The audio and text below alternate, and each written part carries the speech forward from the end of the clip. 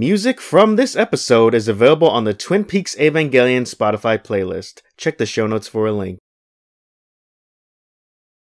A candy-colored clown they call a Sandman. He goes to my room every night. Just gets me to start and to whisper, go to sleep, everything is alright. I close my eyes, then I drift away into the magic night. I softly say a silent prayer, like dreamers do. Then I fall asleep to dream my dreams of you. In dreams I walk with you. In dreams I talk to you. To Twin Peaks Evangelion. This is a podcast where we talk about Twin Peaks and we talk about Evangelion, and we're coming to you with a really special episode today where we're probably not going to be talking about either of those two things, despite the title of the podcast. I'm joined by my buddy Vincent.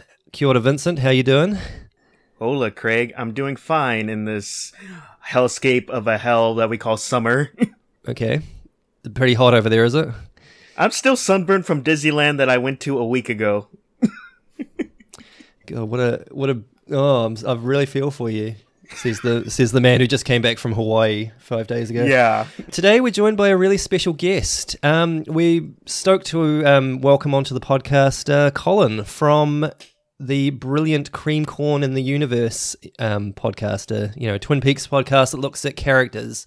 And if you subscribe to our feed, you might have heard my conversation with Colin about Andy Brennan on his show as the last thing that we posted. How's things with you, Colin? How you doing? They're going pretty good. Just released my Laura Palmer Last 7 Days episode. Awesome. I'm not sure when this will come out, but I do also have Major Briggs and Nadine Hurley firmly lined up as well. Like, those are all completely ready to go. I just like to stick with the Monday at midnight my time format, just so I can have some for people to look forward to week after week. Awesome. Very cool. I'm not like a lot of podcasters. I tend to get really impatient and don't have much patience for sort of recording stuff in advance and then scheduling it for release later on. So I tend to edit stuff as soon as it's recorded or close to it, and then just get it out there as soon as I can. I hate the idea of sitting on something. I don't know. So I admire your tenacity in recording stuff ahead of time and releasing it periodically. That's admirable. Oh, thank you. We're here to talk about two films. Vinny, what are we here to talk about? We're here to talk about a David Lynch film, of course, which would be Blue Velvet. Mm-hmm. But also, we got to mix in some anime, because, that's half the show. So we also got Perfect Blue. I don't know how we stitch these two together. I can't see any way they're related. No, it's not like there's a completely perfect mashup title that we can call this episode or anything. I know. We're the guys who just put the two names of the shows in our title and didn't think anything else. Yeah, that's right. So yes, we are going to be covering David Lynch's Blue Velvet and also Satoshi Kon's masterpiece, Perfect Blue. Before we get into it, Colin, I know you're a big Twin Peaks fan. How much anime have you seen in your life? Certainly not to the extent that you both have, but, of course I love stuff like... Not the extent that Vinny has, thank you. I know Craig's excuse me. Excuse me, apologies. sir. No, it's I find that I only watch a few every now and then, but it's I have one friend where he just seems to watch like everything under the sun. But I'll look through his collection, like, oh hey, I can talk about The Wind Rises, or I can talk about The Garden of Words. So a lot of stuff like Satoshi Kon, Hayao Miyazaki, and then a few miscellaneous ones that seem to grab my attention. That's usually the way that I go these days. Sure. You've never taken the plunge and delved into Neon Genesis Evangelion?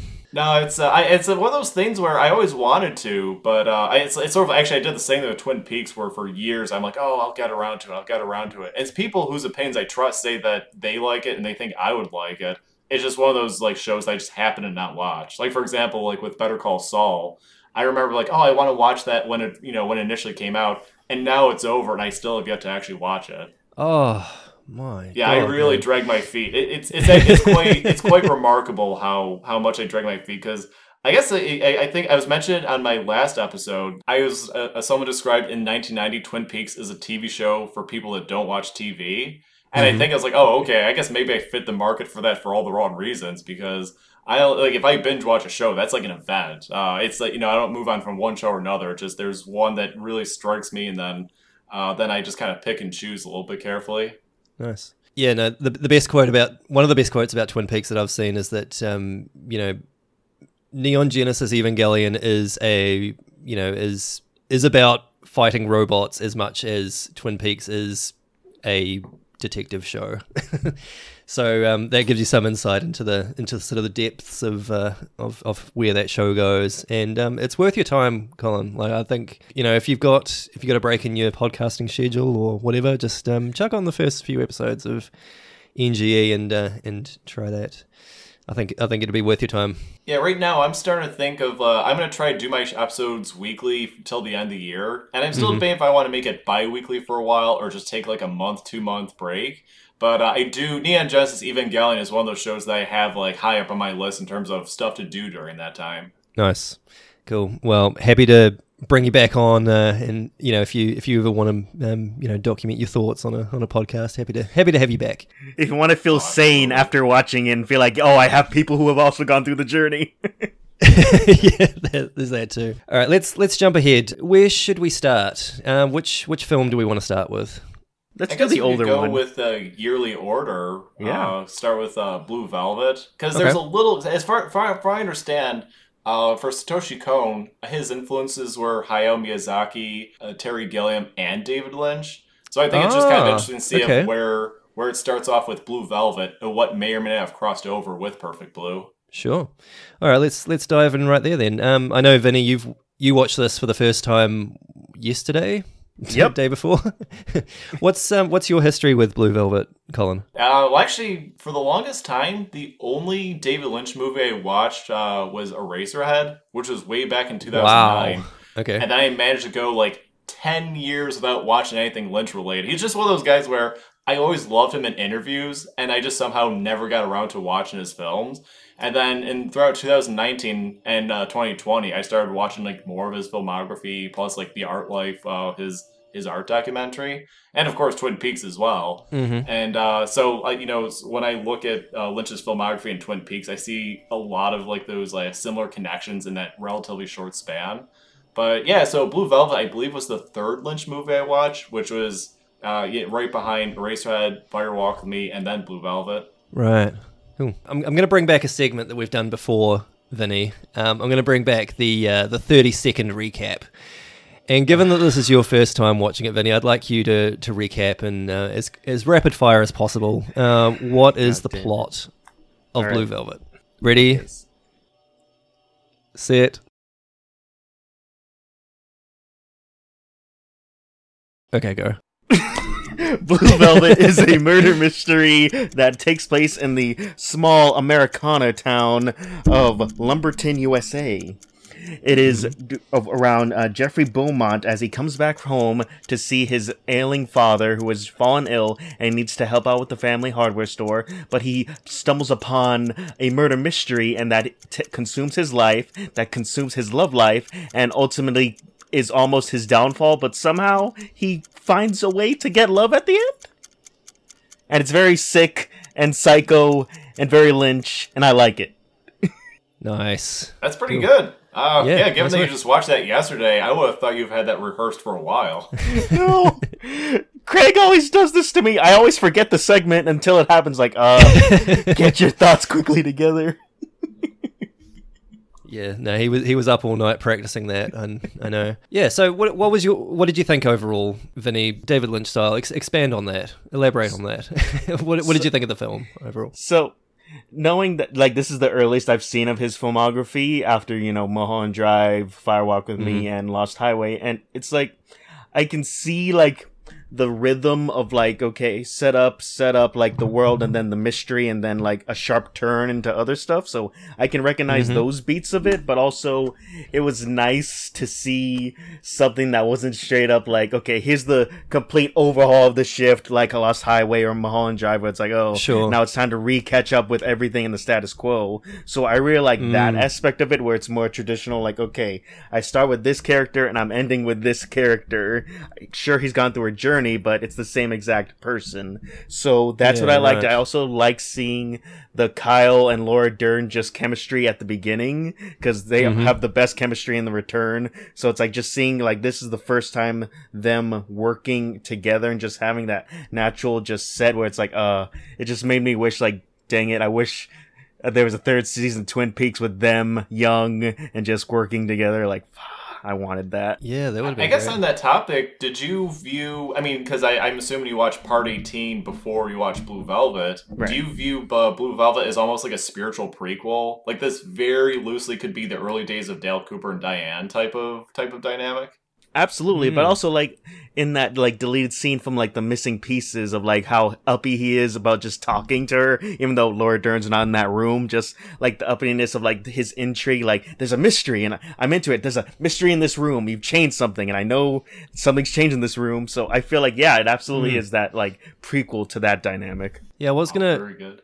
I was going to bring that up. I mean, it is natural. Twin Peaks came after this, and a lot of people have drawn the comparisons between Blue Velvet and Twin Peaks in terms of almost like Blue Velvet was like a trial run or, a precursor to Twin Peaks. Do you feel that the characters of Jeffrey Beaumont and Dale Cooper, I mean, obviously they're played by the same person, do you feel that there is much overlap between those two characters? I mean, just the hunger for mystery is the main thing, where it's like Dale's the guy who's like, the town just got weirder, but his devotion to the mystery never like wavered. It was like, no matter what challenge came for Dale Cooper, he was still all about Laura at the end. Heck, even when he had a chance to leave the mystery in the return, he still had to go back for Laura. It's just this devotion to the mystery, and that's what he gets out of life, just trying to solve the ultimate mystery. What about you, Colin? What do you think about Jeffrey Beaumont as a proto-Cooper? So actually, I guess before I get to Jeffrey Beaumont, it's probably good to talk about Lumberton compared to Twin Peaks because, well, one, it's called Lumberton, and of course, with Twin Peaks, it's like logging's like a big thing for them. But the other one is that you see, it's Arlene's the diner, and it only shows the establishment shot twice, but you see a logging truck behind it each time. Yeah, and I was right. like, oh, this is, and maybe it's just one of those things that just kind of retroactively fits in, but it's just one of those things that where I kind of see those spiritual prequel connections even more with Blue Velvet every time I watch it. Yeah, but no, I absolutely. would echo what Vinny said, is that there's that certain enthusiasm he has to solve it. Jeffrey Bowen's probably more of a Part 18 Richard, like a young Richard, than he would be a Dale Cooper, where, he's not chipper about it, but there's just this very serious nature that he has. So that's so I do see the connection, but I again come back to Part 18 is that's the episode where we see the most of Kyle MacLachlan and Laura Dern, and that's so my primary connections are through that more so than what we see in those 3 seasons leading up to that. I really like what you were saying there about Lumberton as kind of like a a template for Twin Peaks, and I think you're absolutely right. I think even the fact that it's called Lumberton, it's named after its primary industry, I guess. A lot of people have have sort of analysed the opening to Blue Velvet, and I feel like it's absolutely just completely surface level film school 101. That you've got these Norman Rockwell sort of scenes, and then I love the shot of the father hosing down the flower bed or whatever, and then like the hose is kind of tightened around the tap, and then something happens to his heart and he collapses, and then dives through the grass, and that's the seedy underbelly. It's such it's like it's entry level film analysis basically. To be fair, though, I will say that I do generally agree with that sentiment, but there's little things I pick up on each time that I feel like that it adds, there's a little more to the dynamic. Like, for example, the night when Frank Booth meets Jeffrey, and then he gets gut punched and attacked, where he wakes up, and it's like he's sitting in the mud, and then you hear the sprinklers going off in a spot that's middle of nowhere. And I kind of thought that might be a parallel to his father's journey, because that's a period where his father's in critical condition. Jeffrey is effectively in critical condition as well. And it's sort of that ambiguity of how, can they both get out of this? Yeah. It's interesting. I'm just thinking about this now as well, is that, with the father, it often strikes me as funny, but there's the scene where he's, collapsed, and the dog is kind of like jumping on him, trying to drink the water, but he's really sort of manic about it. It's almost a parallel to how Frank was kind of all up in Jeffrey's face when he was attacking him and stuff, and just, has that sort of primal look about him. There's actually that scene with the first dream sequence where it shows his father in the hospital, his face is all stretched out, and then it like has a hard cut to Frank Booth, where, because I think this movie is like, there's like a shift of definitely power dynamics, but in like a dysfunctional, almost like family-like type of thing, where I mean, we'll go to that like when we get to Dorothy Valens, but that's just something I've kind of picked up on each time, and even the Days of Wrapped in Plastic, John Thorne did a great compare and contrast of Jeffrey Beaumont with Dale Cooper, and that was a big part for that article. No, I'll have to check that out. That sounds really interesting. Where should we go to next with this? Keen to get you guys' thoughts on this. I feel like, sorry, I'll back up a second. So Blue Velvet was the first Lynch film that I saw, not knowing anything about the man as a filmmaker or anything. I just picked it out of the video store one night and put it on. It was at a time in my life where I was getting into film and becoming like a film guy. And yeah, I was blown away by it. The first time I saw it, I did think it was kind of weird because it was unusual from what I'd seen before. But compared to other Lynch films, I feel like it's a lot more of a straightforward narrative. Would you guys agree with that? 100%. I would, and I think it's also worth mentioning is that I view this as basically a blueprint of what his filmography would be like from that point on. Because, with Eraserhead, it was a student film that he, obviously that's a great story in of itself, but then he was a director for hire for Elephant Man and Dune. And to be fair, he did a tremendous job with Elephant Man, and Mel Brooks, he trusted him to the utmost ability that he'd make a great film.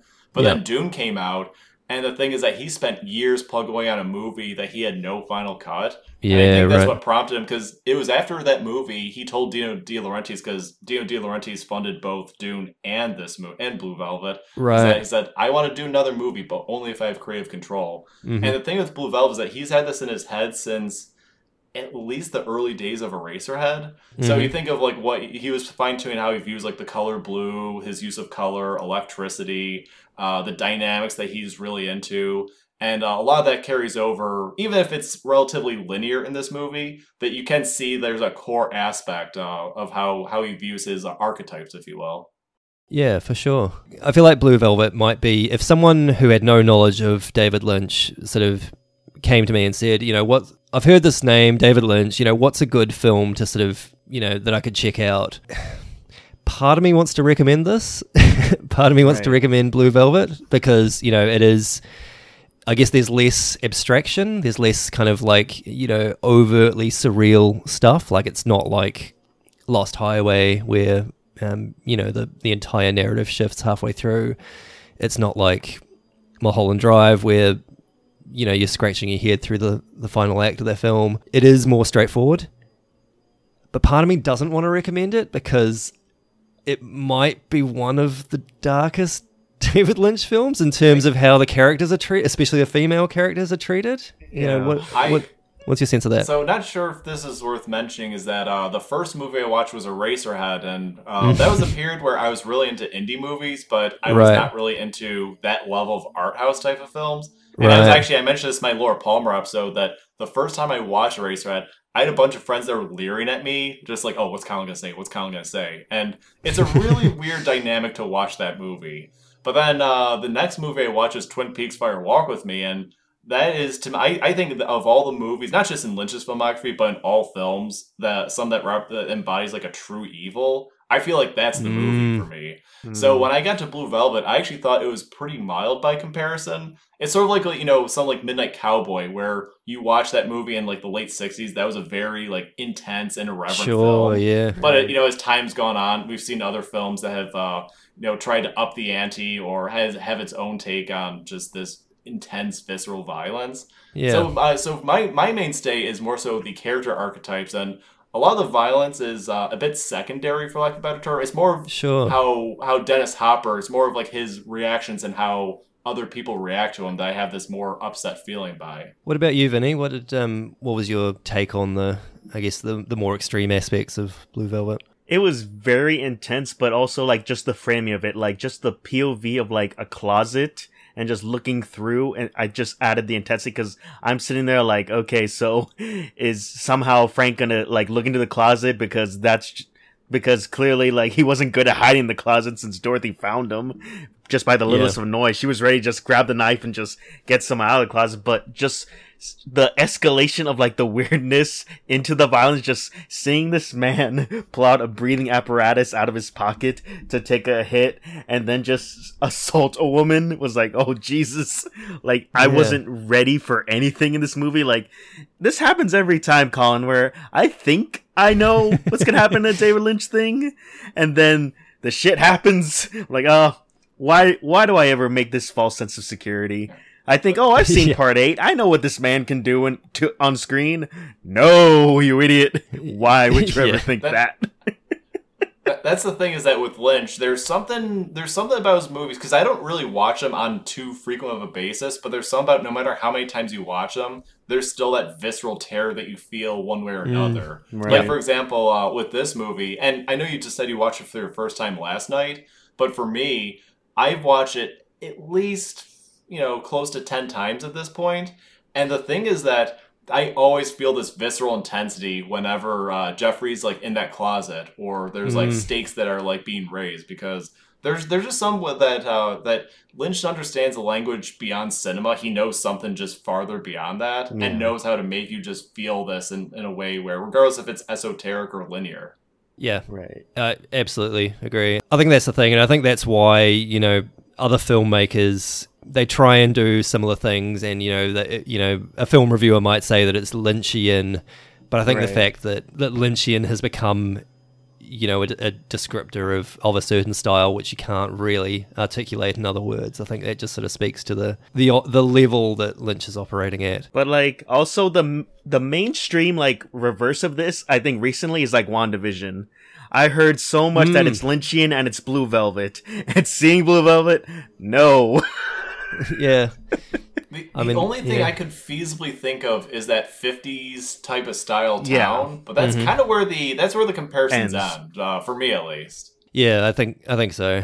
Let's talk about the character of Frank Booth, because I think his first appearance, and when he appears, the film kind of takes a lot darker of a turn. It's sort of it's a quirky, compelling mystery up until Jeffrey's in the closet and he sees Frank Booth come in and do what he does. Oh, how do you guys feel about Frank as a character, and I guess Dennis Hopper's portrayal? What do you reckon, Vinny? It's almost like a proto Mr. C. Just like, what is there anything to redeem this man for? Because every action I see of him, it just makes me loathe him more and more. There's not an instance where I'm like, okay, that was good. I like that. Just this pure evilness. Like, I could believe that there is a black Bob ball inside Frank. Yeah, for sure. And he's the way he differs from Mr. C is that he just seems a lot more unpredictable and unhinged. Right. Mr. C kind of, he's intimidating and he's embodies evil in a lot of ways, but for the most part has this really kind of controlled, quiet, sinister sense about him. Frank Booth just can explode into a rage at any opportunity. And I think the one character who have a sway over him is God, what is his name? Ben, the guy from Quantum Leap, who lip syncs into a torch, which I love. Which, by the way, did you know that was actually completely unplanned? There was just one of those sound lights that was just sitting there, and you just thought, oh, this seems like it would be right. It's one of the many happy accidents that Lynch just thinks, oh, let's just go with it. Yeah, no, I can totally imagine that happening. Yeah. What do you think about Frank Booth, Colin? Well, I guess it's probably good to bring up Dennis Hopper first, because I don't know if you both know this, but Robert Loggia, who played Dick Laurent in Lost Highway, he actually was first lined up to play Frank Booth. Oh, is that right? And there's a thing where, of course, he would have been great in it. Right. And the reason why I ended up getting Dick Laurent later on is because there at a certain point he was waiting for casting for so long that he lost his lid on Lynch. Like, he stormed past the casting director and just verbally assaulted him. And Lynch just thought, that guy, like, when he did Lost Highways, like, that guy is perfect for Dick Laurent. Awesome. But the thing that makes Dennis Hopper perfect is that he was in a really bad spot where he had serious drinking problems. He was drinking like a 24-pack a day and like a bottle of like whiskey. And he was one of those people that thought he was just finding work, so he just wasn't like, a bum of sorts. But he got like a very mean and very abrasive. And this is his second movie when he was starting to get clean. And what he said to Lynch is that he said no one else can play Frank Booth because I am Frank Booth, which is like the most terrifying thing you could sell someone on. But no one else could play that role. Like, Robert Loggia would have been a good in that role, and he would have been memorable, but there's Dennis Hopper is like the one who steals the show for me. But I think for me, the if we're gonna go with the character Frank Booth specifically, even though he has this unstoppable, chaotic, evil aspect to him, the scene that unsells me the most is actually when Jeffrey sees him at the Slow Club, and he's actually crying to the song Blue Velvet, because there's like this tiny bit of humanity in him, and it actually makes it even worse that he is what he is in the movie. Yeah.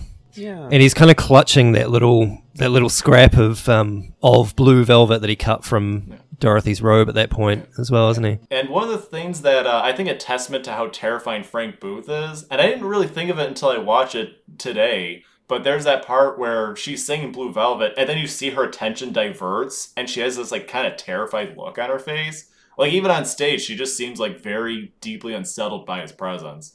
And again, it kind of reaffirms the idea that even when he's out in public and he's like has that vulnerability, that there's something still inherently terrifying about him.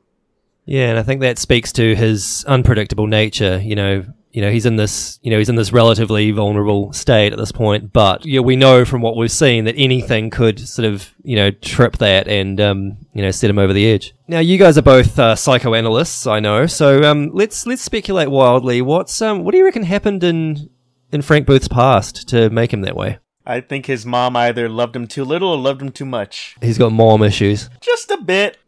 Safe to say. That's actually not a bad point, because there's it's like I was mentioned before, there's those dysfunctional family dynamics that go on. Like, for example, the first time we see him, he says, it's daddy. And then he does the whole calling her mommy, and then he shifts it back, basically. So that's actually not a bad point at all, because I guess my answer is a little more unceremonious, because I kind of took it as that he just like is just a legit psychopath where he was just born without any empathy. Maybe the tiniest bit, like maybe music kind of sets it off a little bit, but that's the only thing. That everything else, he just has no empathy, can't feel it. Just not that he can't, that he won't type of person. Right. Let's talk about the music for a second. Obviously, Blue Velvet plays a big role. The song in this film. What do you reckon the better song is, Blue Velvet or Roy Orbison's In Dreams? If we're going with the Isabella Rossellini rendition with Roy Orbison's In Dreams, then it's cutting close. But if we're going with the original Blue Velvet with In Dreams, then Roy Orbison wins out for me. It's not even just the scene with Ben lip syncing it. It's just like there's just something about that song, because David Lynch, it was before or during when he was filming, he heard the song on the radio and said, that song needs to be in the movie. I don't care how, we are putting that in the movie. So I think that despite the fact that Blue Velvet is such like a central part naturally to the movie, that there's something about David Lynch's insistence that just makes Sandman just, it makes In Dreams just resonate so much more for me. Absolutely. And I think I read somewhere there was a bit of fuckery with how they sort of acquired the rights to that song, and Roy Orbison didn't know that the song was in the movie until he saw it at a cinema or something. Oh, he hated it the first time, and That's right. I don't know what it was, because I think I don't want to say he was a born again Christian, but there's a period where he went to go see it a second time, and he had this complete reevaluation. And when he found out that David Lynch was also into transcendental meditation, that actually just completely buried the hatchet with the two of them. Oh, that's sweet. no. The candy-colored clown himself. What else can we say about Blue Velvet? Well, I guess because this might be kind of where the crossover can occur with Perfect Blue, but the character of Dorothy Valens, because I guess that this is like a kind of soft, like, or more of a preemptive like crossover of what these two movies kind of coincide with, is that It's like Inland Empire's tagline, "A woman in trouble," and I feel like that really permeates with the character of Dorothy Valens and Mima in Perfect Blue. Yeah, I think we'll definitely let's pick that up again when we talk about Perfect Blue. How do you reckon Dorothy Valens compares to other female characters that we've seen in Lynch works? So the likes of Laura Palmer or Alice / Renee from Lost Highway. I would. It's sort of like. Oh, sorry, Vinny. You can go on. I was gonna say it's like it's the idea of like the stage. Like I need to keep up appearances for the stage. Like with Laura Palmer, like she was the celebrity of the town. She was the queen. That perfect picture in that display case, just like who could ever believe that this girl was out partying, doing God knows what with as many people as she could. It was like the stage is what I am. This is what I need to present myself to the world because the truth is so dark. I never want to associate with it. So it's that idea of just you need to be stage ready because it's escapism for you. You can't just live in your life because your life is just utter pieces for you. It's a great observation. Great observation. Thank you. No, it's for me. I look at it more so because early on in David Lynch's life, it's like that. It's like the scene when she's battered and naked. He actually experienced something very similar when he was younger. I forget how old he was, but him and his brother were out playing, and a naked battered woman came out, and his brother started instinctively crying, and then David Lynch was like strangely entranced by it. And again, it comes back to the idea that I view this movie as the blueprint for Lynch's filmography. Is that I feel like that was something that deeply stuck with him, and that's what really led to the framework of Dorothy Valens in particular. As for comparing to the other women in his filmography, I don't think I could do anything better than your comparison of Laura. But I guess I also think of the contrast of Dorothy to Sandy. Because Lynch has a very like strong thing for blondes and brunettes, and there's always like a contrast of sorts with them, like Mulholland Drive being probably a prime example. Yeah, so I absolutely. also think of like the duality that it represents of what Dorothy represents to Jeffrey compared to what Sandy represents, because he never wants these two lives to ever intersect, and I just think that Sandy has that young purity, and then Dorothy just has this like where she feels irreversibly damaged. And you see they're definitely dynamics that Lynch definitely plays out through his filmography one way or another. But yeah, because that's another one is that I think of the duality and how prominent that is. Very subtle, but still prominent in this movie. And you can kind of tell in that scene where Dorothy is there and she's naked and, he's clinging to Jeffrey. You can tell that he's kind of like he's thinking like, oh God, don't say anything about our relationship, don't say anything, and he's so uncomfortable about it because Sandy's standing right there. Don't say anything creepy like his disease is in me. Oh, you did say it. Welp. God. Speaking of creepy lines, there's a line that I love in Blue Velvet where Sandy sort of says to Jeffrey, I don't know if you're a detective or a pervert. His response is so funny to me. How does he respond? He just kind of says he gives it a sly look. He's like, well, that's for me to know and you to find out, baby.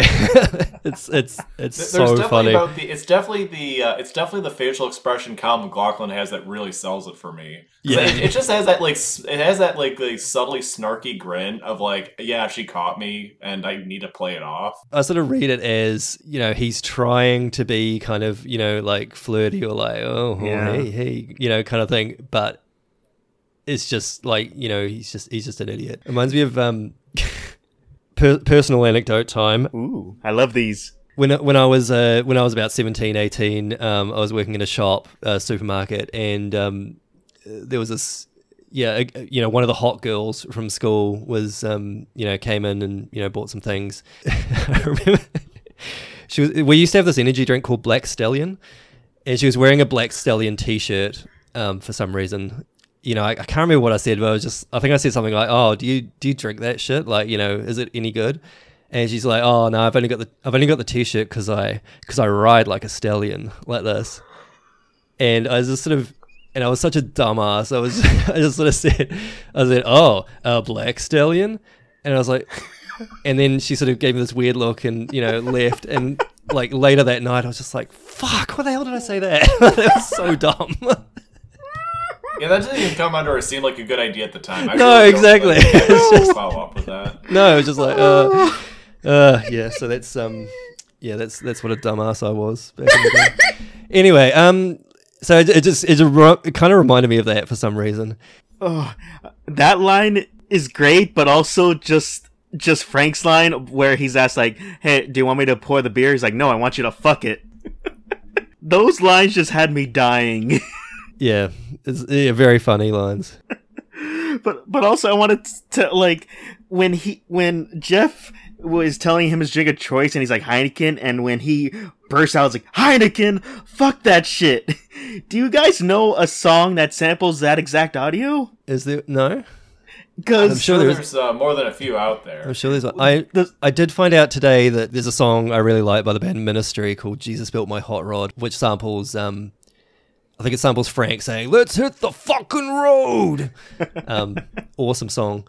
But no, I'm not aware of any. I'm sure that there is one, at least. Because I have a song I have listened to for like over a decade at this point. It's Green Day covered My Generation by The Who. It was on their album Really? Kerplunked. And there's a part where like it's a guitar solo, then it just cuts that audio. "Heineken, fuck that shit."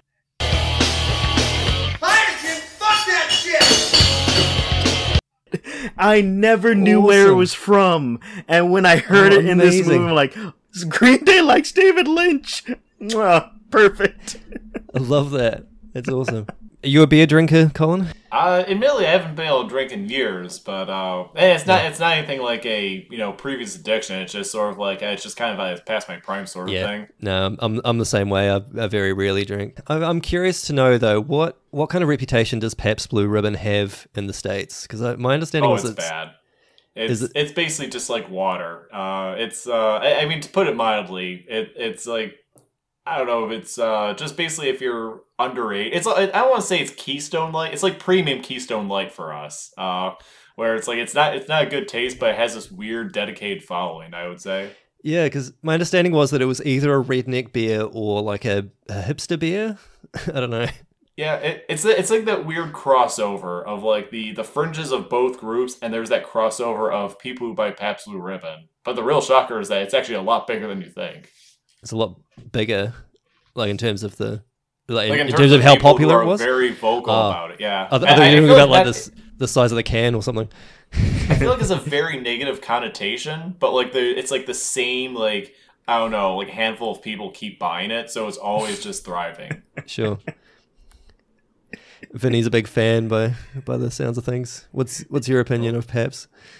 I've never had it. I've only seen wrestlers sponsored by it. That's the only because I'm a huge wrestling fan. I see a lot of like indie wrestlers like sponsored by it. So they're like in the ring, like doing their thing. Then they have a spot where they grab a beer can of it, and just knock it over the other guy's head, like sponsored by Pabst.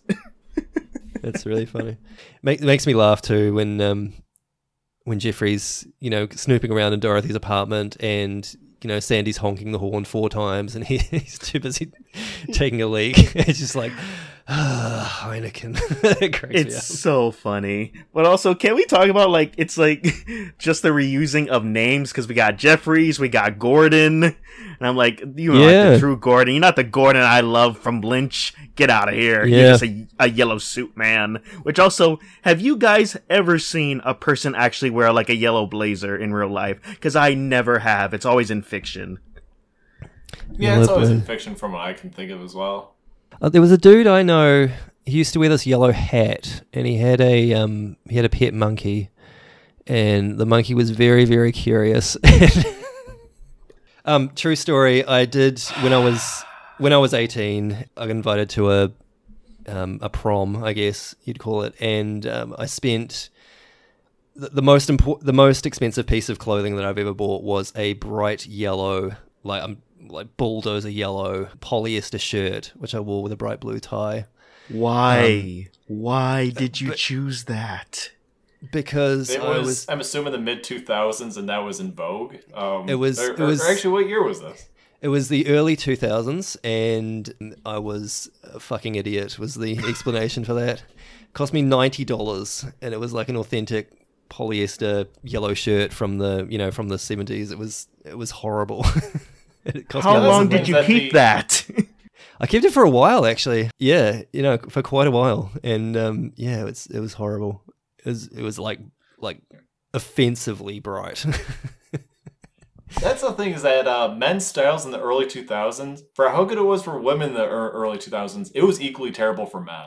Yeah. I don't know. There's like this really weird counterbalance where it just, no matter, like, men's styles just like aged like milk from like 2000 to 2004, 2005.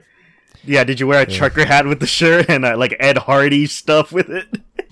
Didn't wear Ed Hardy. I definitely, my wallet may have had a chain on it at some point. Oh, I had a chain too. Oh, okay. That was the 2000s, so that was unfortunately more socially acceptable than we'd like to remember. Speaking of things I'd like to remember, sorry, I thought I had a more clever segue there. Oh, come on. Turns Trey, out I come didn't. on. I just want to spotlight a young Laura Dern. She's great. Like, you had it at such She a is young good. age, Laura Dern.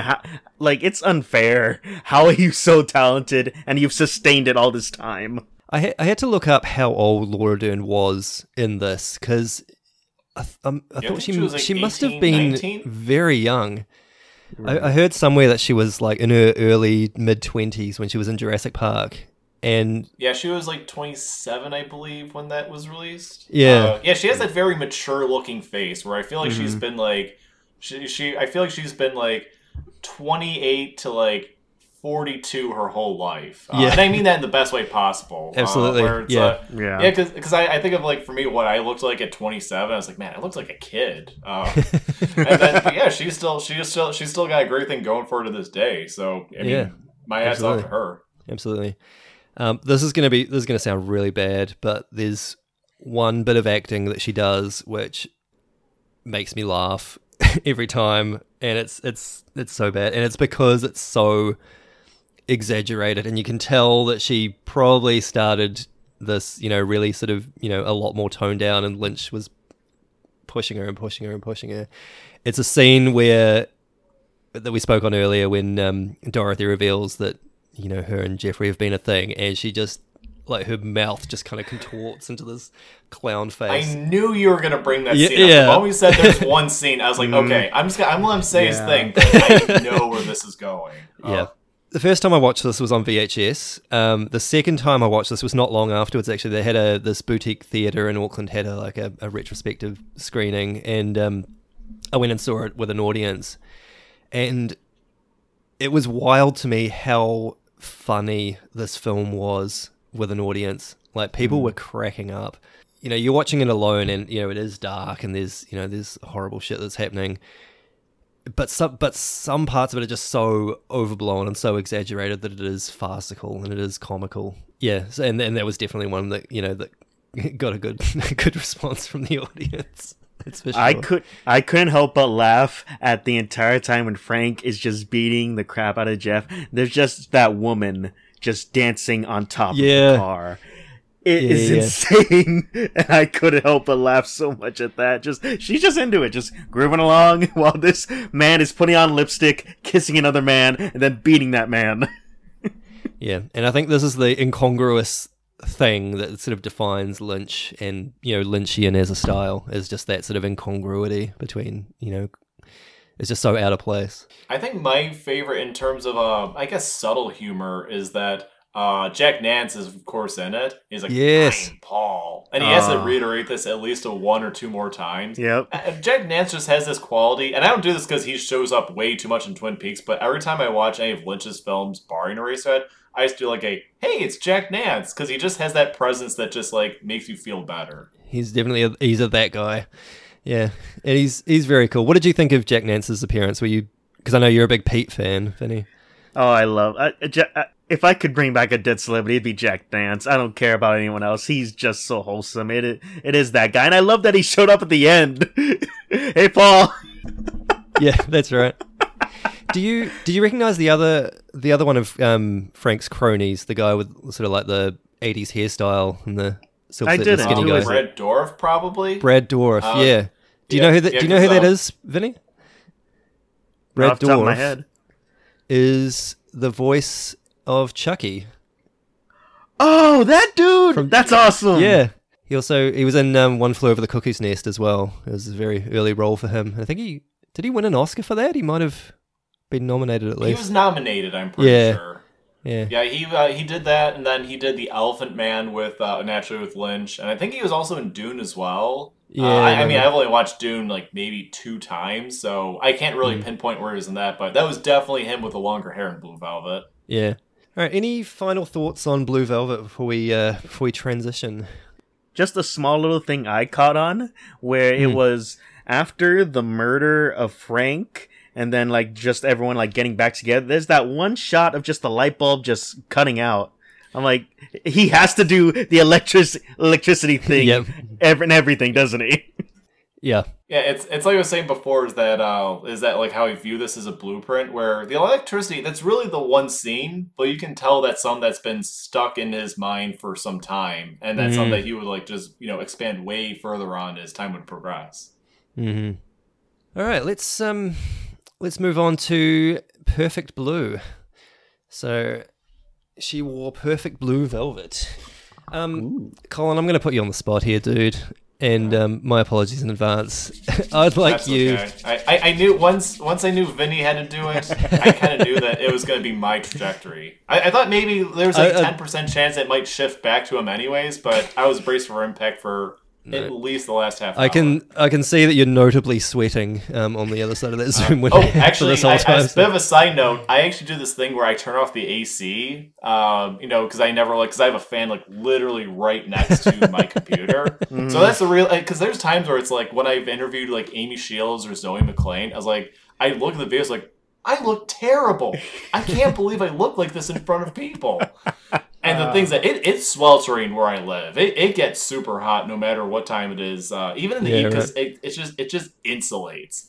But so yeah, so it's this sweating thing. It's like the Super Mario Brothers movie where you see those natural beads of sweat. And that's not movie magic. That's like actually like no one has the AC. the other Dennis Hopper masterpiece. Yes. Yep. He was totally channeling Frank in that, though, wasn't he? He seriously was. Oh, he was channeling Frank for the wrong reasons. He was just legit angry being on that movie. Yeah. I mean, I guess before we get into Perfect Blue, a bit of a side note, I feel like it's well documented that Bob Hoskins and John Leguizamo just drank their way throughout that movie. Yeah. Yep. And I think that if Dennis Hopper didn't get through his alcohol addiction, he probably would have been on the same boat, because no one was happy being on that. But anyways, enough delays. Let's do it. All right, 30 seconds. Do your best to recap this almost impenetrable film. All right. I'm going to count you down. 3, 2, 1, and go. So Mima is a former pop star from the band Cham, and she makes her transition into being an actress because that's a more profitable trajectory for her. But as that goes on, that there's at least one stalker who's not quite happy with it, and as she does double bind, the vision of reality and dream just starts to blur more and more to the point of it being oblivion. And even when you get to the very end, it just raises more questions than answers. Perfect. Do I need to make any more? No, that's perfect. That was very well done. I wasn't sure very if it well needed done. to be very. Oh, very good. No, fantastic stuff, Colin. That was great. And we'll get into this a little bit.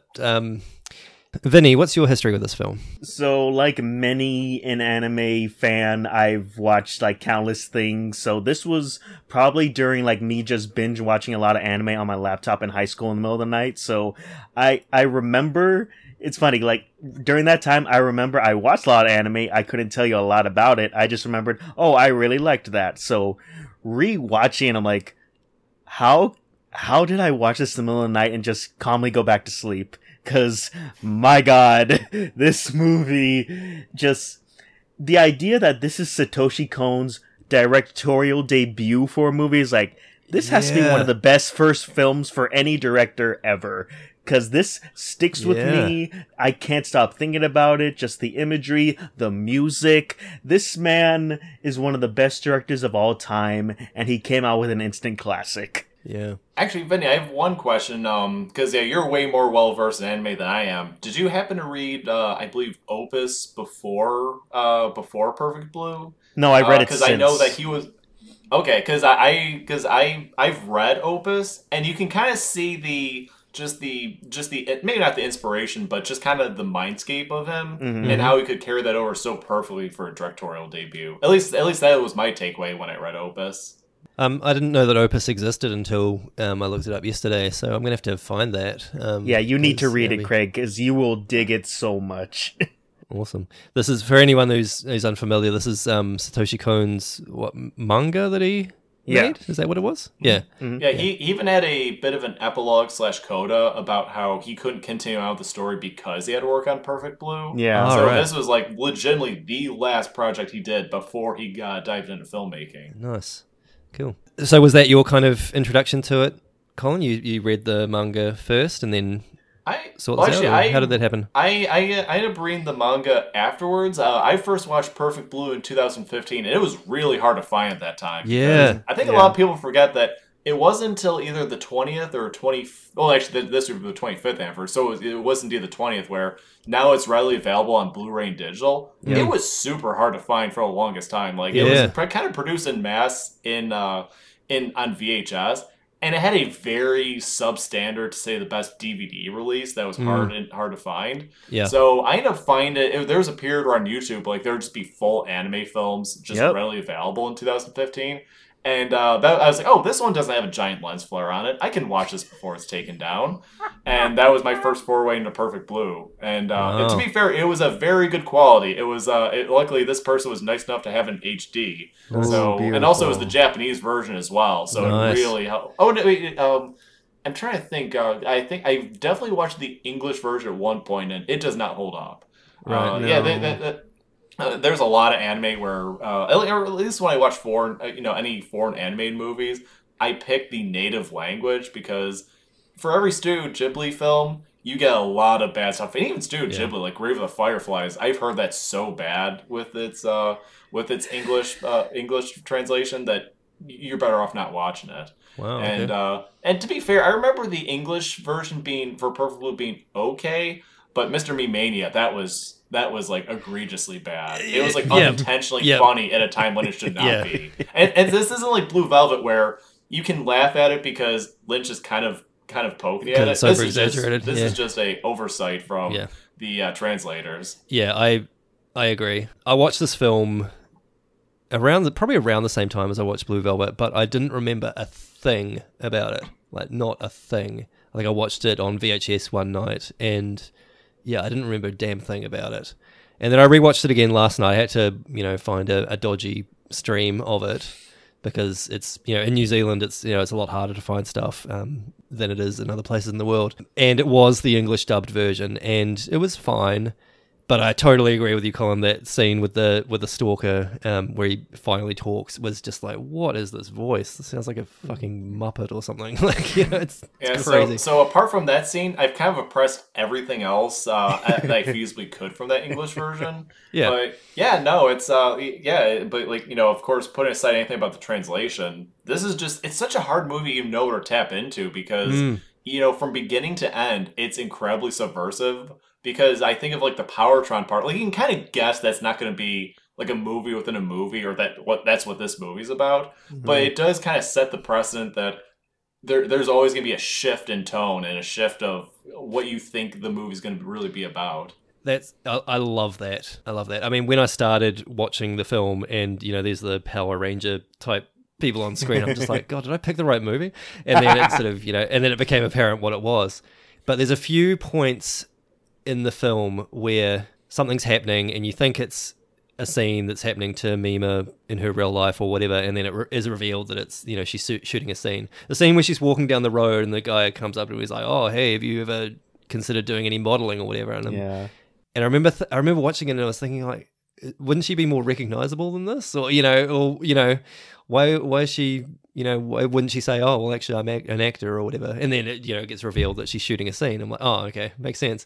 Not sure if this is worth mentioning, and I guess this is more so about actors kind of like on an international level, is I think of years ago, Dan Radcliffe, when he was at the prime of being in Harry Potter, he actually talked about how he could go out in public and no one would ever bug him. Like, never even gawking at him.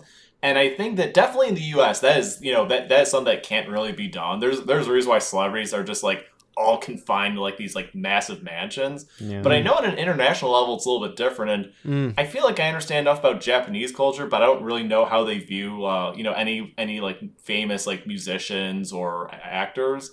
So I can't confirm or deny, but I kind of just accepted that part on a whim. And it's interesting. And I mean, I feel like when she was in Cham, it didn't strike me as a band that was like, huge. Like they weren't like, God, I don't even know what the big J-pop bands are these days. But they weren't a massive band. They were doing okay, and they had, I mean, even like the size of the audience in their concert was not massive. Right. It was a fairly small crowd. Yeah, the thing that I really stood out to me yesterday is that when I was watching it, I started thinking about how just weird it is that it's like basically a bunch of mid-30s men onward. Yes. Like, there should be a band that should be like for like middle schoolers and under. Yeah. And it's basically just a bunch of guys that are just kind of like talking about like this petty gossip. And this is something that permeates throughout the whole movie. Mm-hmm. And I was thinking that, last night when I was watching, I thought, wow, this is a much bigger thing.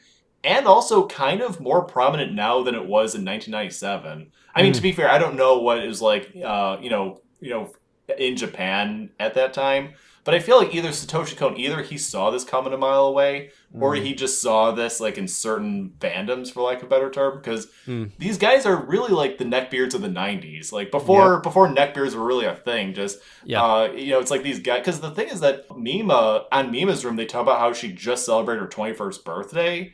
And for me, it's like, I think of at my age now, I'm like, oh, wow, I guess 21 is really young. And you think of like how much older those guys are. Yeah. I know I'm really harping on this, but there's really something about, I didn't really think of how prominent the transition was for her being a singer to an actress, because in it, they do talk about how it's not a profitable line of work, where she's really better off. They never say that these are bad roles, but they're kind of like middle tier at best and kind of bottom of the barrel at worst. Yeah. They sort of bring up like, she's only got one line, or, there's that, because kind of thing. She has two agents where it's, of course, there's Rumi. I mean, we'll get to Rumi when we have to, but I believe it's Mr. Todokoro, where he's trying to be practical, and he's pushing boundaries that he probably shouldn't, but he's also the more practical of the two. So when he talks about how all of them talk about how acting is the natural progression for her, that this was not a decision that was taken lightly by anyone. Let's cycle back to the otaku would be the term, sort of culture. Yeah. Vinny, what was using your extensive experience as a weeb, what was kind of happening around that time with otaku culture and stuff, and how do you reckon Perfect Blue kind of addresses that? It addresses it perfectly with the rise of the internet. Just like, you can have all this information all at once. Here's chat rooms. Here's where you can discuss, like, this just happened today with people across the country. So it really was he was right on the money with that. Just her getting a Mac to see, like, oh, what's this thing about me? And just people discussing, like, her daily life. And also just that idea of that ownership. Like, no, this person's mine. Like, they make content for me, but this person is mine. And also, Craig, I wanted to touch base with you on how in 1997 this came out, but also End of Ava came out, and how the opening of that is very similar, where this is what happens with female characters you idolize and what you do to them. Like, no spoilers for Colin, because I want him to experience End of Ava, but also it was this idea of, here's this prominent female person, and here's what I think of you guys, what you do to them. Wow. Okay. Yeah, I didn't make that connection, but yeah, you're absolutely on the money there. And Colin, I've changed my mind. I think you should just immediately watch the film End of Evangelion. Just scar the boy. No. Is this gonna be like a Fire Walk With Me thing, where it's like it front loads to the most terrifying thing, and then it kind of spoils it, but it kind of springboards in another way? No, I'm being completely facetious, Colin. You should absolutely not do that. Okay. No, just slight tangent. So the trajectory of Evangelion is that it starts off as a giant robot show. It slowly gets into some weird esoteric space, which is just fascinating. And then End of Evangelion is like a surrealist masterpiece. So don't dive right into that film. I do want to pick up on what you were saying though, Vinny, about how, I guess, ahead of its time this film was. I have a real soft spot for, I guess, early internet films. Yeah, and most of them are terrible. The Net with Sandra Bullock, Yeah. love that shit. Oh. It's so bad. That shit. I wish the internet was like that. Yeah, like the idea of the internet is you are flying through a virtual city and picking files out of a digital file. It's so funny. Or I think Hackers is probably the Hackers, only one yes. where it aged so poorly that it came back around to being Yes. like Yes. a masterpiece. Yeah, absolutely. I think of Macaulay Culkin. He said that that in the case of Hackers, it aged like a fine wine that's been stuck in the freezer for 20 years. And I really think there's no other way to put it. That's a great way to put it. What I will say though is that I think that and it did make me laugh when early on in Perfect Blue, I think Rumi was saying, "Oh, yeah, no, there's a thing about you on the internet," and then me was like, "Oh, the internet! I hear that's really popular these days." And then Ruby's trying to explain what the internet is, and me was just like, "Oh, I don't understand URLs. Why can't you talk English?" It's so funny. It's the most 1997 scene that could feasibly exist in this movie. Absolutely. And to be fair, like of course, the internet was a new thing at that time, so of course there's a lot of leeway, but. That's the only thing for a movie that's so far ahead. It's really the only scene that feels dated, but also it feels necessary as well to set off what Mima has to go through in this movie.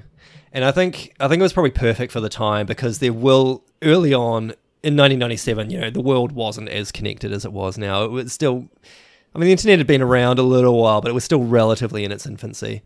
But I think what's really impressive about this film is that it almost predicted stuff which is happening kind of now. That's what I was thinking as well. Things like Mima has these different kind of personas or these kind of personalities, and that's manifested as the idol and the actress and the person. I guess it's similar to sort of the construction that we all do around our social media presence. The part with the stalker and how he kind of feels the sense of ownership over her. That's a real. I guess the term for that is kind of a parasocial relationship. So when you feel that you can have a conversation with people that you listen to on a podcast or whatever, shout out to everyone. Hey, how you doing? I see you. Parasocial relationships like that. It almost predicted that. Even things like online identity theft, I guess, is that's an element of here which happens on the internet now. This idea that you have a level of access to these people for the first time ever, that are famous and that that don't know you, but you feel like you know them. It predicted all this stuff so well, and that early, it's incredible. That was something that was on my mind yesterday about when she goes on Mima's room, and it's like someone knows her in such like a bizarrely meticulous manner. That's really not that far off from like we'd say like Instagram influencers, for example, where they have this massive following and people, at least through that lens, seems to understand them in a very needlessly specific manner. And it really did showcase just how scary it could be of that. You're saying about that parasocial relationship.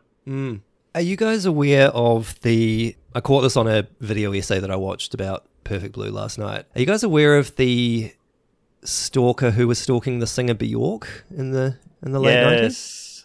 I've heard of it in passing, but I don't know the finer details. Yeah, so it was a young man who was obsessed with Bjork. Young guy, unemployed, overweight. He was a bit of a recluse, and I think this is before the internet was kind of widespread. So he would absorb information about her through imported magazines and stuff like that. He developed this really unhealthy obsession with her. And I think he considered himself a bit of an artist, and a bit, he would make these video diaries and, talk about his obsession with Bjork. One day he discovered that Bjork was in a relationship with the rapper producer Tricky, who is a black man.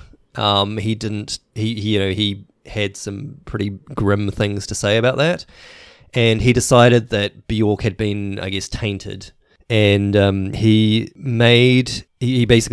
constructed a parcel bomb which he intended to send to her, and he sent this bomb to her basically, and then he locked himself in a room for a few days, slowly through his video diaries, which are available online. I wouldn't recommend them, but he basically you could see him becoming more and more unhinged and psychotic, and he ended up blowing his head off with a shotgun on camera. The parcel was intercepted, and so Bjork never received it. But it's kind of a horrifying thing that happened around the same time that this film was being developed. And I don't know if any of that was known to Colin or the people that were making the film or anything like that. But it's kind of this weird, creepy parallel. Someone that was obsessed with a celebrity that they thought they knew and felt, I guess, a degree of ownership from, and I guess they didn't have much else going in their life. They didn't have much, there was probably some mental instability there, and it's just a horrible, horrible situation for everybody involved. Yeah. Sorry to bring that downer into the conversation. It's okay, To Craig. be fair, it's pretty understandable why it was brought up, because it's as we were saying before, there's those really scary parallels, and I think that's what makes this movie, because obviously it's a psychological thriller, so there's enough terror in that regard, but I think the realism is also what kind of adds to that as well. And it's interesting, you talk about realism in a film where the line between reality and fiction, or and artifice is always in question. Yeah.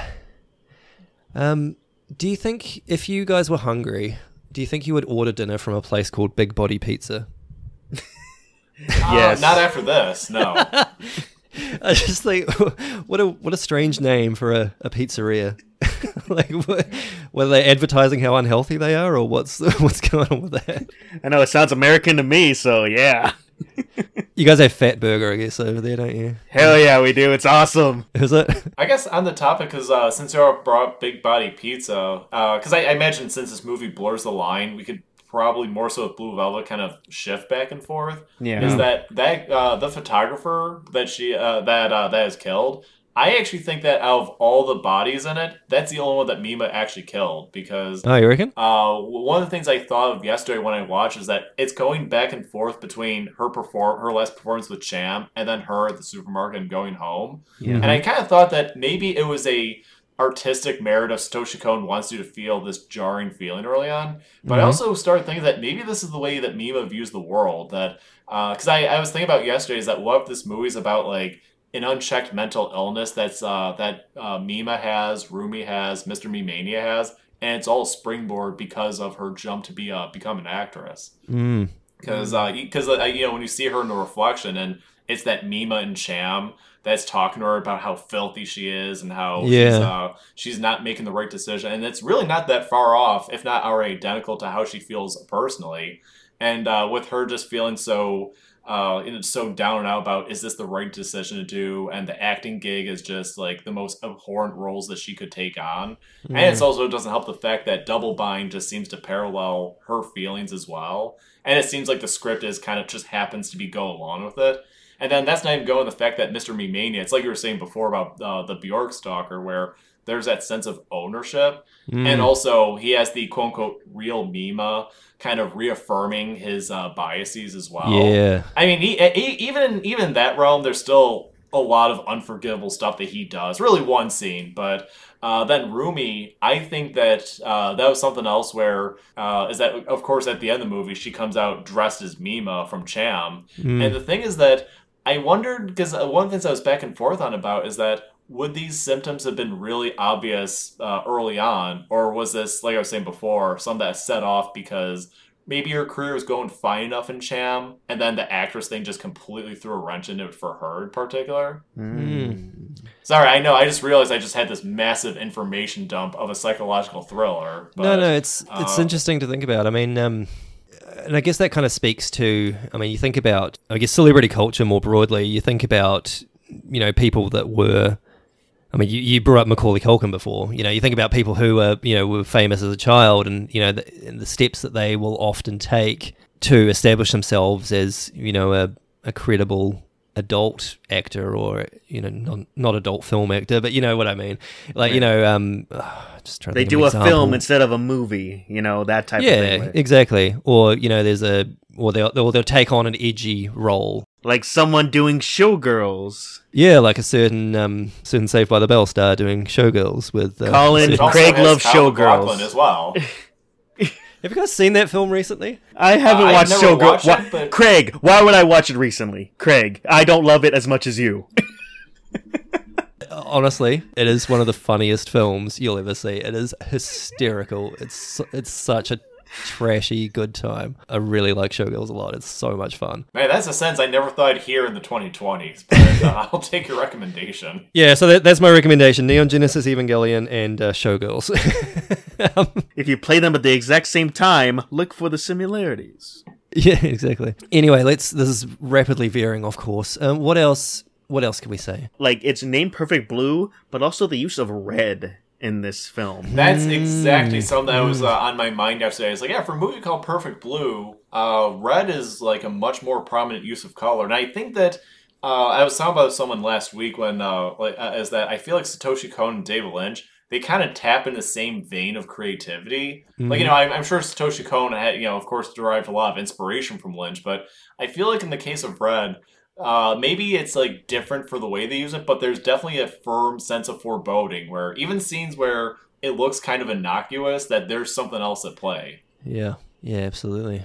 Yeah, because I noticed that Mima's apartment, there is a lot of stuff that's red that's like prominent throughout it, and again, it's like through innocuous scenes of like her just coming home, putting stuff away. And you think that there's just something, because that room definitely feels more menacing as the movie progresses. And a lot of the most visible confusion I felt was during her scenes in that apartment. And I mean, I could be way off on this, but when she wakes up the final time and Rumi's dressed in this, in her outfit or whatever, is that Rumi's place? Like, is that Rumi's apartment? That's so how she's I modeled. That was, so she's modeled that apartment on Mima's room. So she's made a copy of Mima's room. That's actually, and I thought, because I remember there's that period near the end where they say, "Oh, you came over yesterday," and I thought it was just Rumi coming over to see Mima. So I thought that scene at the very end was, it was always Mima's. I never thought it was actually going to Rumi's. And who knows? Maybe it's like Rumi. It's like that creepy Arnold shrine from Hey Arnold of some creepy quasi voodoo Mima that no one else can ever see. Wow. Okay. You weren't expecting a Showgirls reference. I wasn't expecting a Hey Arnold jab there. Nice. Yeah, so we sort of touched on that Mima was doing some, wanted to pursue acting, and it starts out as kind of these small, nothing roles, but eventually gets expanded into really edgy stuff, including a pretty harrowing scene where she's filming a rape scene. This is a really grim scene to watch, not just because of the sexual assault that's kind of happening, or the simulation of a sexual assault that's happening in the scene. There was a bit where the action's taking place, and it the way that it's filmed is that you are seeing effectively what the camera on set would be seeing, and then the director calls cut and everything just kind of stops, but the actors have to like stay in place. And, the director's like, well, we're resetting the cameras, everyone stay put. And, the actor that's playing the rapist is, has his hand on Mima's breast and, is like, oh, sorry about this. And she's like, oh, it's fine. And she just kind of stares blankly off and, at that light. Just, I don't know, that really, I don't know what to say, it's more disturbing than the rape scene, but just the detachment and the how she picks it up again, it just I don't know, it just really it's really unsettling. And because that's also the time when we see Mr. Totokoro like really like kind of break down and kind of realize that this was actually a really bad idea to have her take on this role, because I think they're like, the times are changing and we need to do something sustainable, but I think that's the time when he realized that the bottom line is not the most important thing for him, even in his profession. Yeah, right. And the scene that comes immediately after is, she's, tries to feed her fish and then realizes that all the fish have died, and that's what kind of breaks her, and just all of that, just horrible trauma, I guess, that she had been trying to push aside. It just comes sort of flooding in.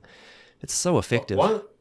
One of the things I was thinking of since we brought up the fish is I feel like the fish are deceptively more central to the movie than it probably appears, because the first thing, and this kind of comes back to the idea of how Mima views the world, is that the first thing we see her say is like, "Oh, I forgot to feed you yesterday," And then it shows her feeding the fish again, then it shows them dead, and then they're alive again. And I guess you can make the argument that she off-screen bought them, or, bought new fish, but I still took this as like an indicator of, where Mima's headspace is at and what's going on in her life, and the fish are a way to decode it, for lack of a better term. Yeah, potentially. Unless we subscribe to the theory that, Rumi's created a parallel room which has live fish in it, maybe. Okay, that's what I always... That's actually a really interesting point. I always took it as when she wakes up in that room, like, she feels something's off. Then when she looks out the window, that's when it hits her that this isn't her place, because that's when she's like, wait, Rumi, what are we doing here? And then that's when, the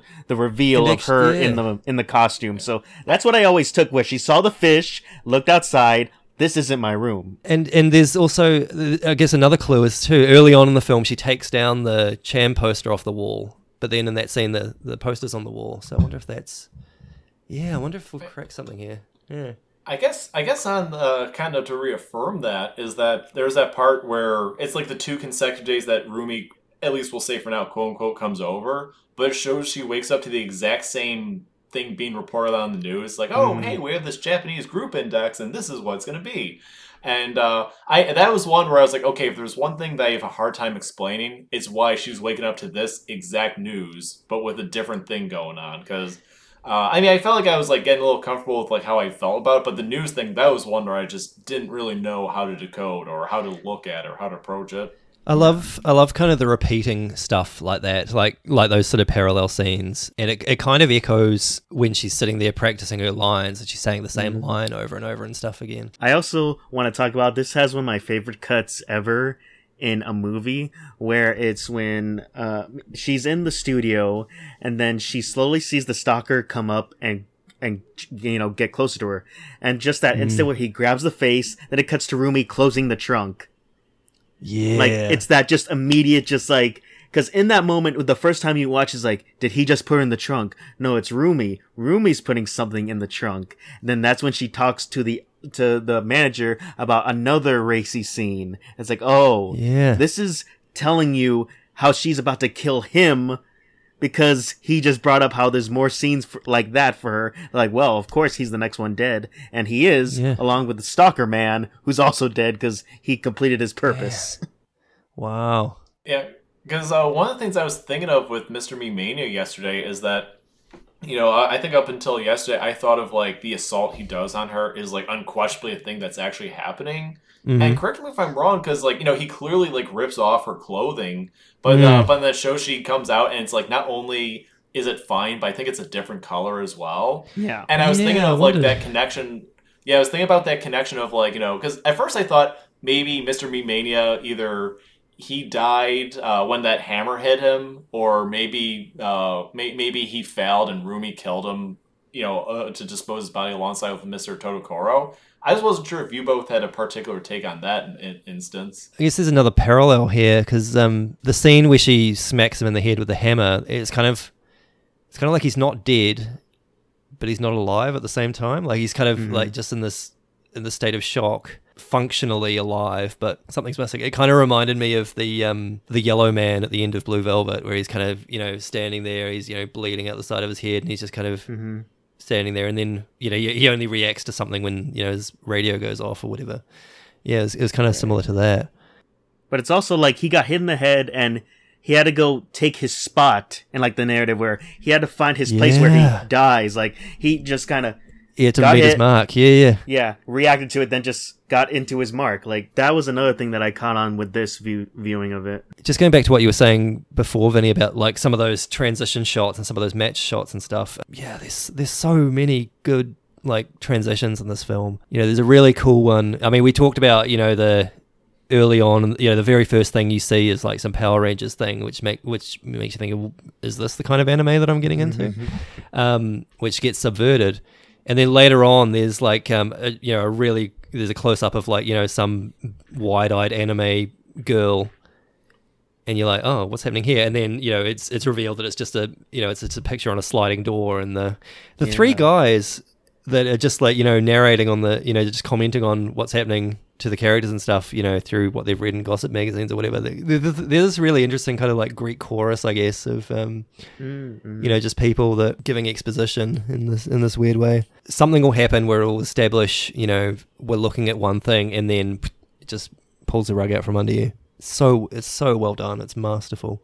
Also, I was thinking like another like thing I got from both of these with Blue Velvet and Perfect Blue was how the ending is like, it makes sure to let you know that the woman who was hurting the entire time is okay, where with Blue Velvet it ends with Dorothy happily with her son, whereas this one, it's Mima visiting Rumi in the mental hospital, and it's kind of like this thing where it's like, oh, how is she doing? And then it's like, how do you feel about it? Well, she's the woman who made me who I am today.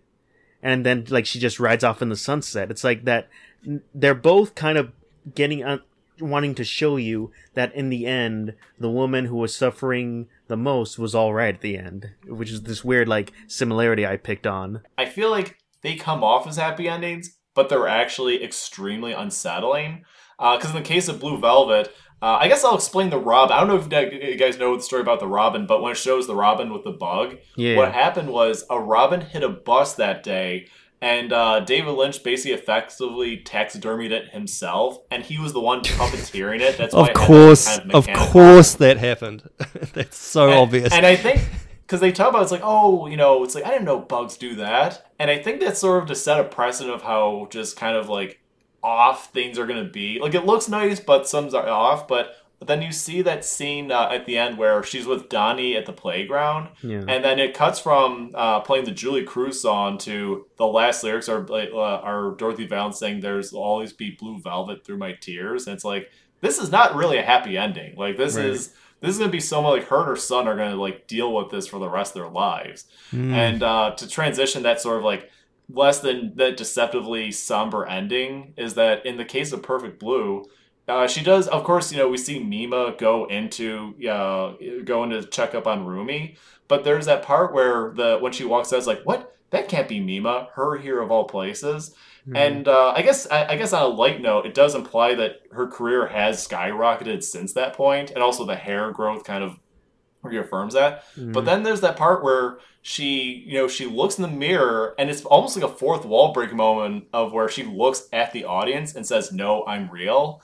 And the creepy part is that it's actually not the voice actress who played Mima that said that. It was actually the voice actress of Rumi. So if you ever wondered why that last line sounded different, and it really makes you think of like, oh man, what does that imply? Yeah. It took me 5 or 6 years to figure that out. I was like, no! Like, I knew something was wrong because there's, you know, in a movie that's as like, that goes far off the grid as this, there's no real fourth wall breaking moments, but then they save it for the end, and they have this very upbeat, chipper saxophone song, which is a good song, but it's not what you would expect from this type of movie. But when you think of the voice actress being Rumi instead of Mima, it makes you just think, oh no, this can't be anything good. Yeah, kind of questions everything. I was going to say, Craig, look, the other 1997 movie where the voice actor isn't acting in that moment. Ooh, okay. Let's move quickly along from that. Yeah, no, I was just going to echo a lot of that, especially with the Robins, which are established as, you know, the Robins, they're, you know, as a symbol of love and, you know, all this kind of stuff. But, I mean, it's clearly a fake Robin. It's clearly an engineered Robin, and it's, you know, it's got this bug in its mouth, which, you know, implies that there's something, you know, that's something a little bit off. It's not, you know, there's always going to be this little bit of doubt or this little bit of something else. When I watched the ending of Perfect Blue, and this is probably just me showing what an idiot I am, for some reason I thought that, you know, but I think it's because Mima does have the longer hair. You know, my initial thought was, wait, is that the other actress that was in the show? Double bind, probably. Yeah. To be fair, I can understand that, because I mean, to be fair, there's so much to unpack from that last 20 minutes that it's really not out of the realm of possibility that this would just be a scene from Double Bind. Mm-hmm. Or and that got me thinking, well, you know, was that actress another persona of hers or something along those lines? But I think it probably is more obvious that it, you know, just was that she just does have long hair for, you know, to show time passing and all that kind of stuff. But it did raise that question of, well, is this a happy ending, or is there more to this than meets the eye? And that's what I love about these filmmakers, is that, you know, that there is this ambiguity, and you know, and often that a happy ending has these kind of question marks around it, even if they're subtle. And that's the thing, is that you come back to this stuff and you watch it on a semi-regular basis for years, and then there'll be a thing that makes like, oh wait, this thing that I thought I had kind of figured out, I just like, it throws a wrench into it. A little, yeah, there's a little detail that just throws everything out the window. So good. I guess since we're kind of in the crossover of comparing, contrasting, I don't know if you both were thinking this, but I was thinking about how prominent the topic of voyeurism was for both movies, and how there's a different approach to both of them. Because in Blue Velvet, Jeffrey Beaumont, there's a bit of selfish motivation, but you can tell that there's a certain sympathy he has for Dorothy, even if it's misguided. But then you have voyeurism in Perfect Blue, where, of course, there's Mr. Me Mania, who's the more immediate problem, but there's a ton of people reading this stuff, and it's all, and she starts finding out that it's like, it's not just dead on accurate, but just becomes completely wrong as well. So there's that trickle down effect of, not only is this guy chasing me, but like, it's just like damaging my image, and it's just like, you know, skewing her view of the world. And the fact that it's called Mima's Room is actually what just adds to that parallel for me as well. What do you think, Vinny? Any thoughts on voyeurism? I know this is a topic close to your heart. I hate you, Craig.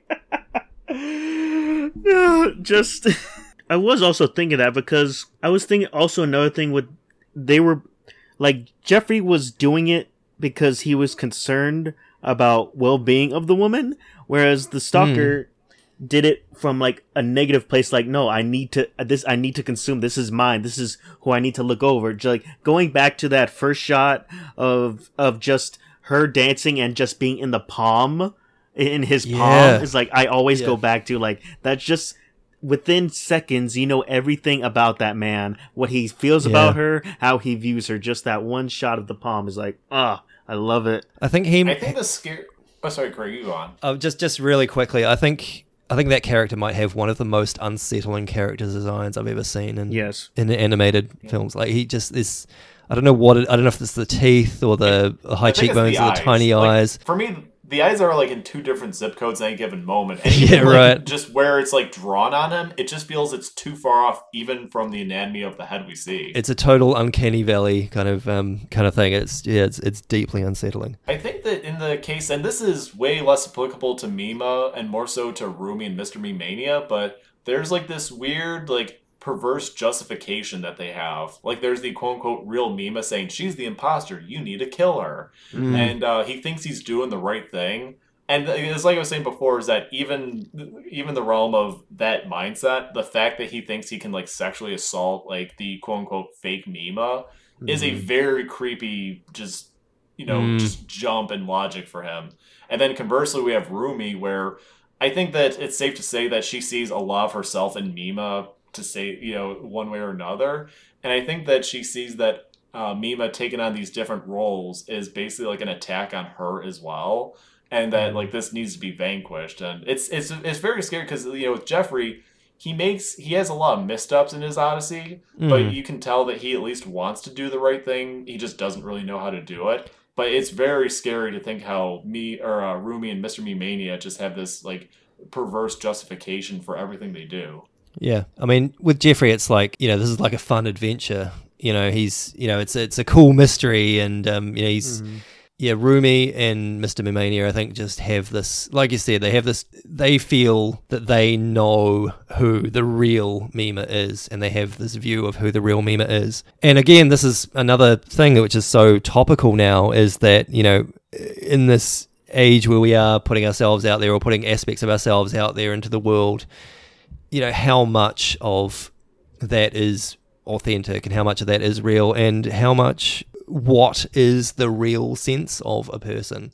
It's one of those philosophical questions that, you know, don't have a clear answer. And I'm no philosophy major, but it's just one of those things, and which has been amplified by the internet. And I think, Satoshi Kon and his crew was just so prescient with that back in 1997. It's really, it's like when you see George Carlin stand up from the mid '90s, where it's like, oh, they're talking about the world today, but then you realize like, oh wait, they saw this, like they saw the writing on the wall, and they just knew like the worst case scenario that this would happen. Because it's like you were saying before, there's movies like The Net or Hackers where it's a very out of touch way of how the people thought. Like for example, in Hackers, it's like my handle. It's like it's just a username. Like it's not your handle is not like a cool identity. It's not this thing you're gonna be like this edgy cyberpunk type of thing. It's just a bunch of words on a screen that look good. But no, Perfect Blue, out of all the '90s movies, this does the most remarkable job of just basically just seeing what the internet could be in its worst possible ways. Yeah. And also, I think it's like we were touching on before, is that the shift of Mima's career probably had to do with the fact that the demographic for Cham wasn't quite what it's supposed to be, and how that was also a thing that may or may not have been influenced by the internet as well. Yeah. Right. That's a really interesting. Yeah, that's a really good point. I forget, and forgive me if it's J-pop stars or even AV stars, but I know that you're basically, it's kind of like here in the US with Suicide Girls, is that it's kind of in your contract to say that you can't date. Yeah. And I forget who it was, but there was one Japanese model where she was found just in the streets with her boyfriend in Tokyo.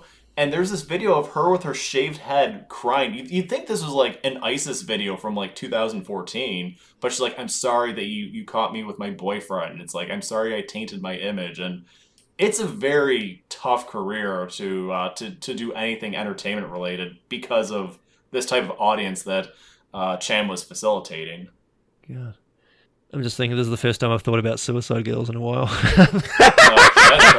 No, I was gonna say you looked very deep in thought, but I absolutely was. But there's definitely something weird about how that has to be like in a contract of you can't be seen dating. If you're married, you can't have a ring. And you think that in the case of like when it's a bunch of 35 plus to middle-aged men just going to this stuff, it really does show that there's like, I don't know if co-opting is the right word, but there's just something not right with the market, and there's and it's kind of like changing the trajectory. And I guess the other one that's probably worth mentioning is that when she leaves Cham, it strange enough seems to become more successful, because her last one was at just some rinky-dink, like just like, oh hey, here's this like small audience, I don't know, Memorial Park tier type of venue. And then, I mean, not that 83 on a top 100 is like a massive splash, but it's still a pretty good footing. They made the charts, for the first time. I think it would be less realistic if they, jumped to the top 10 from relative obscurity. But it's like that realistic success. And I think that's what really compounds Mima of thinking like, was this the right thing? Because it shows that when they're on that radio show, you see that fake Mima just like in it as well. And it's like it really, and that was something I was thinking about yesterday, is that wow, this really rubs salt in the wound of all the work she's doing, because this is like right before she starts doing the modeling as well. Yeah, put yourself in her position there. You've worked at a certain career for so long, and then you make the decision to leave that, and then your group that you're with starts finding some degree of success. And I mean, the first thing that would go through my mind was, well, is that as a result of me leaving? Was I the thing that was holding this back, or did I get off at the wrong time? It would be a real dilemma. Yeah, Rumi, she was talking about how when Mr. Todokoro starts saying like, oh, she needs to make that jump to being an actress, she's like, oh, what about all those lessons she had for singing? It's very much explicit saying that she really just did everything she could to get to where she is at that point. Yeah. And then to just completely change her career, only to find that her former bandmates are doing just as, thriving. That can't be a good feeling. Yeah. God, what a film, guys. Right? Like, seriously, what a movie. Like, every time I watch a Satoshi Kon film, like, he has probably the best filmography. Only a handful of films before he passes away, but my God, this man was born to direct. I think we mentioned it when we covered Paprika. Like, I don't think this guy made a bad film. I haven't seen all of his films, but from what I've heard, I don't think this guy made a bad film. Yeah, correct me if I'm wrong, but it's Perfect Blue, Paprika, and Tokyo Godfathers. There might be a fourth one I'm missing. Millennium Actress, that's the other one. Millennial Actress, that's what it is. Because I'm thinking that Tokyo Godfathers came out was around the mid 2000s, 2003-ish. Yeah. Paprika Yeah, was the last one so- in 2006. Have you seen Paprika, Colin? That one I did see. I admittedly didn't see Tokyo Godfathers and neither Millennial Actress. And they've No, I always haven't and seen those actually either. I've actually checked out Tokyo Godfathers multiple times, but it's just one of those movies where I just happen to just never get around to. Yeah, sure. What did you think of Paprika? Honestly, I thought it was a great movie. I think there's something. I think there's just something about Perfect Blue where there's that visceral terror that resonates with me more. Yeah, Because when I think of Paprika, I think it was around the time where I think people were talking about that Christopher Nolan was deeply inspired by it. Yeah. And I think I was looking through it in that lens. And to be fair, this is when Christopher Nolan was still relatively respected, and he's still respected, but it's there wasn't really the memes, and it wasn't really a running joke in some spots.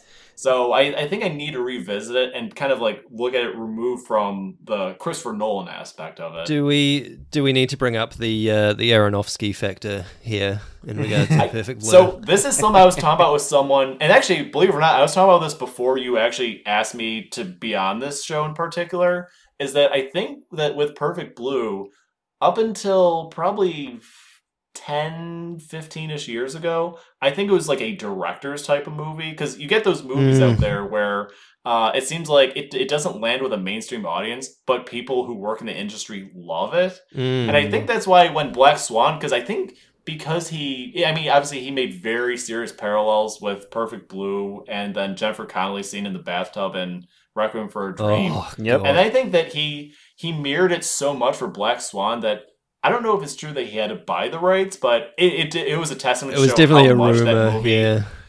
But the thing is that Black Swan was like this massive landmark of a film, and I feel like it's kind of soured as time's gone on because Perfect Blue is now becoming more widely circulated. So I think people kind of look at it's been like it's like a soft reevaluation of Black Swan, but like, oh, it's just Perfect Blue, the remake. Yeah.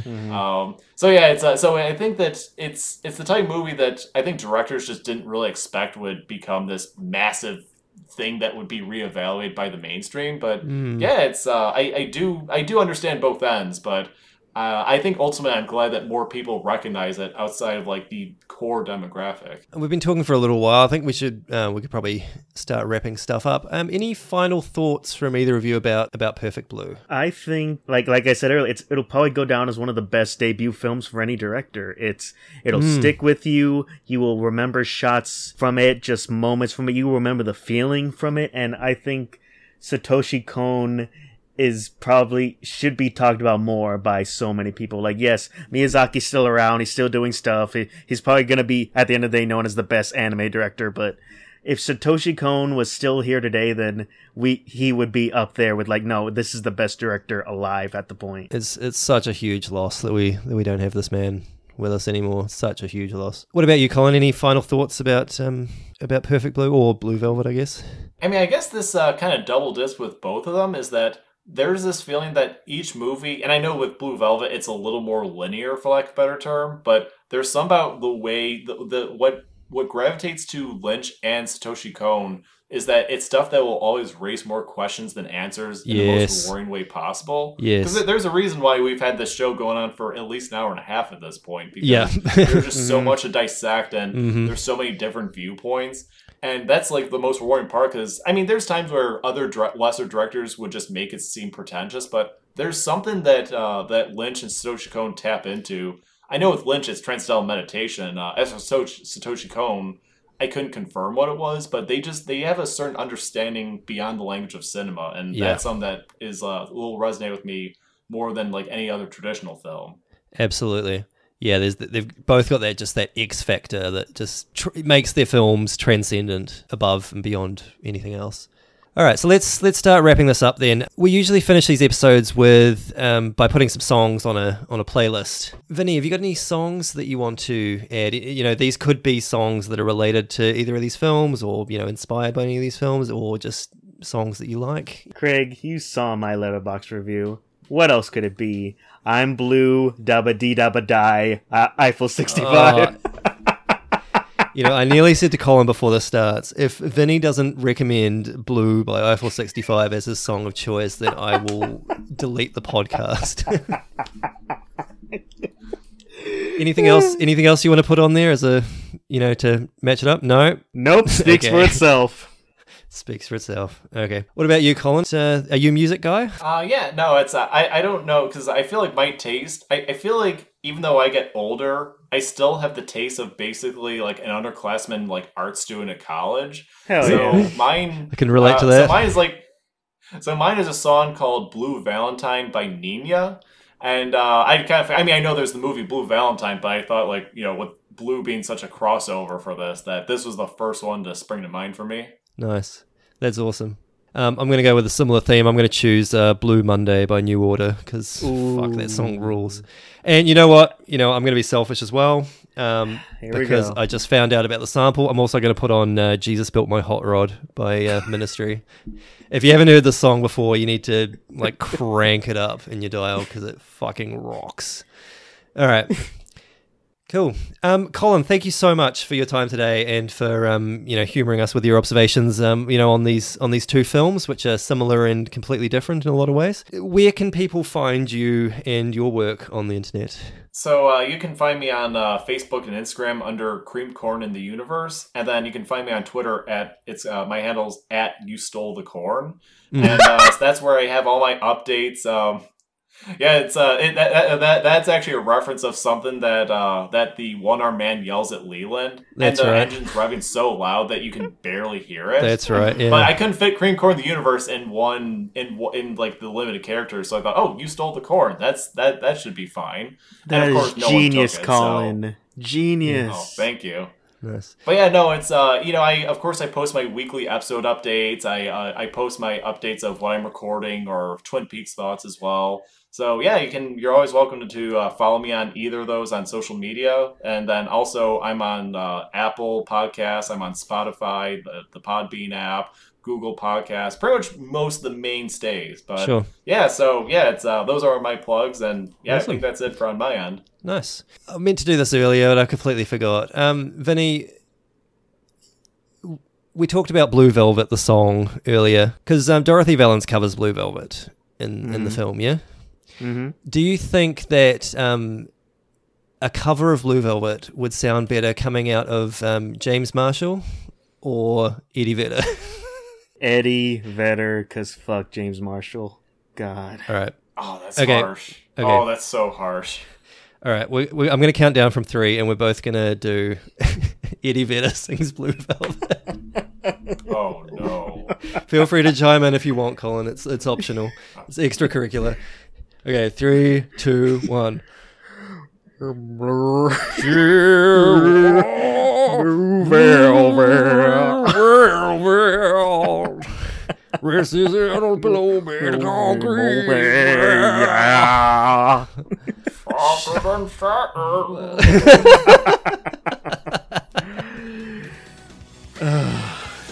All right, I'm ending the episode there. So hopefully that wasn't too uncanny for copyright or anything. So I think we're good. I think we're good.